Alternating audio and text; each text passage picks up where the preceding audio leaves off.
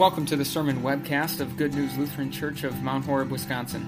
The following sermon was preached on September 6th, 2015, on the basis of Luke chapter 14, verses 1 and 7 through 14. In our never-ending quest to convince ourselves that maybe deep down we're not quite as bad as the evidence suggests, we often tell ourselves all kinds of little lies. One of those lies sounds something like this. When our behavior isn't what we know that it should be, we tell ourselves that the solution is always education. That when we act in a way that is selfish or hurtful toward others, the real problem there was lack of information, and that if we had more information, we would have acted better. But is that really the case? You maybe have heard that recently the website of a company called Ashley Madison was hacked into and a bunch of information was stolen. If you're not familiar with the company, their slogan is very simple. Life is short, have an affair. This is the website where you go if you are unhappy with your marriage and you secretly want to start a fling off on the side. Except now the secret's out. The information has been leaked, and email addresses for nearly 40 million of the website's registered users are now out, 85% of which are male.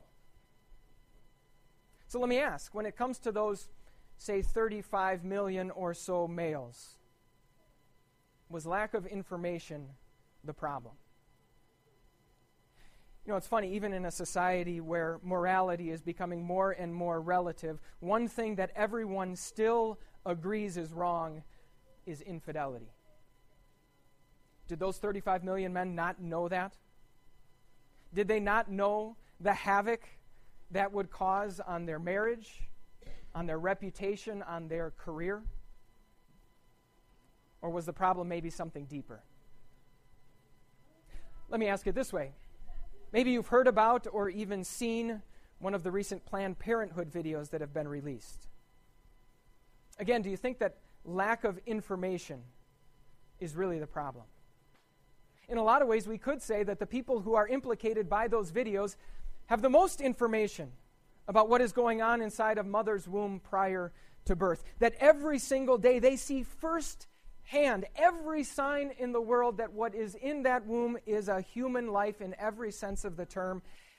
And yet, those very same people seem to have just about the least amount of regard for that very same life. Is lack of information really the problem? Friends, may I suggest to you that as we sometimes contemplate our behavior and the depths to which it can sink, lack of information is hardly the problem. No, in most cases, we know exactly what is right and exactly what is wrong. In most cases, we know exactly what God's ways are. The problem is that deep down, we simply don't trust that God's ways are the best ways. We think that we have better ways. And if that's the case, then the solution to that problem is not simply more information. No, what's needed as a solution is a demonstration. You might think of it this way. 15 years ago, very few of us would have tried changing the spark plugs in our car, fixing a leaky faucet in our bathroom, or installing a ceiling fan in our house, even though information about all three of those things was readily available. And yet today, some of us might take a crack at all three. Why is that? Well, now you can go on YouTube and find a video of someone doing those very things. Information didn't help. Demonstration does. That's exactly what we're going to see as we turn our attention to the Word of God in front of us today. At first glance, it might seem as though Jesus is providing us with nothing more than information. Here are 5 handy tips for proper dinner etiquette. Or here's how you should act with humility. But as we take a closer look at these verses, in which Jesus was invited as a guest to a dinner, we're going to see that he gives us far more than just information. Jesus didn't come over to that house that night to deliver a dinner lecture. No, he visited that house to give a dinner demonstration. Here's the scene. Jesus had been invited over to the house of a prominent Pharisee. This man was probably the leader, probably the president of the local Jewish synagogue in town. And apparently he and this little network of good old boy Pharisees liked to invite themselves over to one another's houses for dinner. They liked having dinner parties for this circle of friends. And this particular evening, they happened to invite over Jesus for one very specific reason. We're told that Jesus was being carefully watched. They were interested to see what this Jesus character was really all about. And yet, as the night progressed, we see that Jesus was the one who was very carefully watching them. He watched as it came time for everyone to sit down, how these allegedly pious and dignified men bickered and scrambled and threw elbows at one another so that they could sit in the best seats around the table. Jesus watched, and then he spoke. He said, "Look, guys, say you get invited to a wedding. No one in his right mind would go up to the head table and sit down right next to the groom. Because at some point, the best man is going to come along. And then not only will you have to give up your seat, right in front of everyone, you're going to have to walk to the back of the room and take a seat at the kiddie table. No, if you have any smarts at all, you'll start by taking a very poor seat, one in the back, and then in front of everybody, the groom will see you. He'll invite you to come closer to the front, and then in front of all your friends and family, you will look really, really good." Since he was sort of on a roll, Jesus then turned his attention to the host, the very person who had invited him over to this meal. And he said to him, "Look, if you want to keep inviting yourselves over to each other's houses for dinner, great. Go ahead and do it. But don't think that you're being generous or charitable by doing so. Sure, here you are tonight spreading this lavish feast in front of all of your friends, but guess what? Next weekend, you're going to be at one of their houses, eating all of their food, drinking all of their wine, and you will be paid back. If you really want to be generous, do this sort of thing for someone who can't possibly pay you back. For the poor, the lame, the crippled, the blind. Then go ahead and call yourself generous and charitable." With both of these sets of instructions, Jesus was teaching the very same thing. Those who exalt themselves will be humbled. Those who humble themselves will be exalted. So here's the big question. By telling these Pharisees these things, do you think Jesus was providing them with information that they didn't already know? Of course, these Pharisees would have been very well versed in the Old Testament, including those verses from Proverbs that we heard read earlier that say almost the same thing. In fact, in the teachings of the Jewish rabbis, there was an extensive section that talked exactly about this and said identically what Jesus says here. In fact, come to think of it, common sense and life experience say exactly the same thing. You maybe know people in your place of work who are always scratching and clawing to get ahead, even if it comes at the expense of their fellow coworkers. You maybe know people at work who are never willing to help out, never willing to lift a finger unless it's a favor to the boss, a favor that might end up benefiting them in the long run. So tell me, do we think highly of people like that? Absolutely not, right? We call them cutthroats. We call them backstabbers. We call them brown-nosers. We know just how foolish it was to act this way, and so did these Pharisees. And yet they ended up doing it anyway. And so often, so do we. Why in the world would we think it would be a good idea to try and get ahead in life by stepping on other people in the process? Why in the world would we think that at some point that won't backfire? Why in the world would we think that if we only do favors for people that are powerful, influential, and rich, that at some point everyone around us won't see right through that? Of course they will. We know how foolish this is. And yet we end up doing it anyway. Of course, this not only applies to our relationship with one another, it also applies to our relationship with God. And acting in this way is just as foolish there. Why in the world would we stand before our holy God and convince ourselves that He's going to be happy with us for our half-hearted efforts at keeping His law?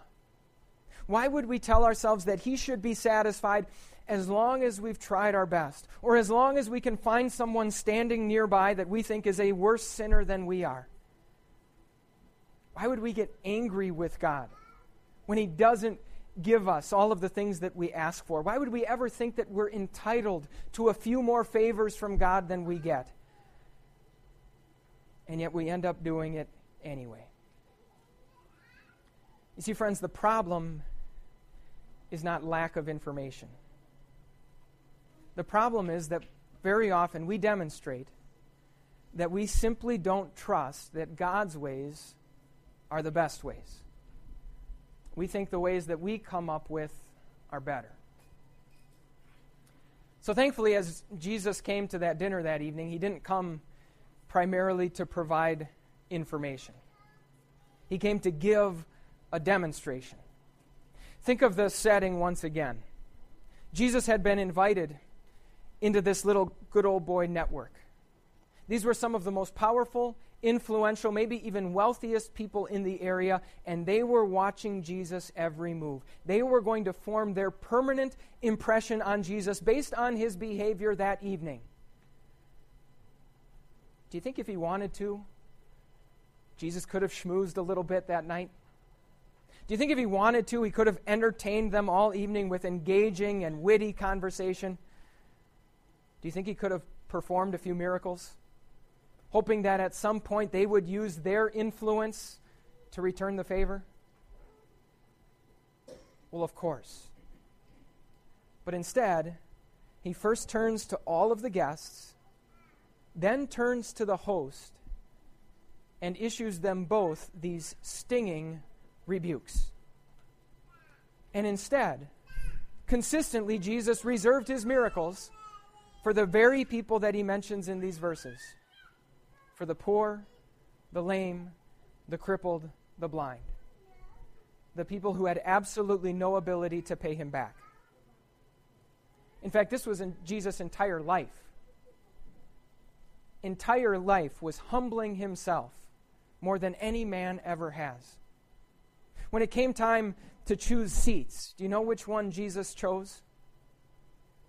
Well, first He chose that bed made out of straw. A lowly birth, leaving His throne in heaven to come down to this mess on earth. Then He chose the defendant's chair. He chose to willingly be charged with every single sin that you and I have ever committed. That, of course, led to the execution chair, which in those days was a cross.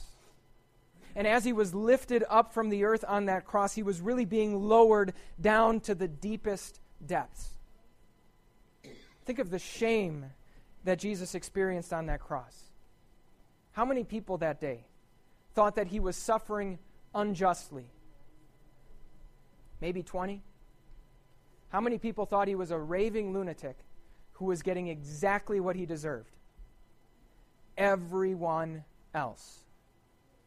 Think of the spiritual anguish, the physical agony, the pain of being separated from His Father, finally death itself, and the seat that Jesus chose for Himself ended up being a tomb.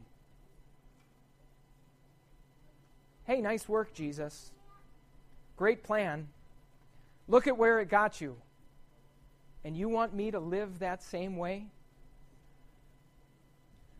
Of course, we know what happened next, right? The one who so willingly humbled himself was exalted.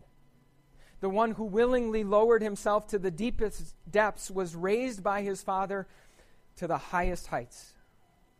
Up from the grave, alive again. Back up into heaven, victorious. Now his permanent seat is a throne at the right hand of his Father in heaven. His enemies are his ottoman, and all rule, power, authority, and judgment are the scepter that he holds in his hand. You see, so often we demonstrate that we don't trust that God's ways are the best ways. But with his entire life, Jesus demonstrated that he perfectly did. And by doing so, he also demonstrated that it works. His life is guaranteed proof that when God promises to exalt those who humble themselves, he, in fact, will. So, friends, when you humble yourselves before God, you know what's going to happen. He will exalt you. You know that when you come before God without any blame, without any excuses, without any justification for your sins, when you come before God and simply say, Father, forgive me. Father, have mercy on me. Jesus' life is the guarantee that the answer will always be yes. When we come before our Father knowing that we deserve absolutely nothing good from him, Jesus' life is the guarantee that in spite of that fact, God will continually give us his very best. When you and I come before our Father with completely empty hands, Jesus is the guarantee that God will fill those hands with glory and honor and happiness beyond our wildest dreams. He calls you his dearly loved child. He promises you that there is a seat at the head table of the wedding banquet in heaven with your name on it. And friends, if our hands and our hearts and our lives are so full as all of that, then guess what? We'll have a much easier time stopping all of the bickering, all of the fighting, all of the scrapping after tiny little bits of passing glory here on earth. We will be set free from the cutthroat, dog-eat-dog life that everyone else around us is living, and we will be liberated to be truly humble, truly kind, and truly generous. Friends, that will happen to you more and more. The more you realize that what Jesus brings to us is not just information. We have so much more than simply a promise that those who humble themselves will be exalted. We have a demonstration that it works. We have proof that the promise will be kept. And so, strangely enough, what we should be doing with Jesus is exactly what those Pharisees were doing that evening. Yes, Jesus comes to us and provides information, and so I hope you are listening very carefully. But even more than that, Jesus does a demonstration. Jesus shows proof that God's promise to exalt those who humble themselves will be kept. And so don't just listen to Jesus carefully. Make sure that you are watching him carefully as well. Amen. For more information about Good News Lutheran Church, visit www.goodnewslc.org.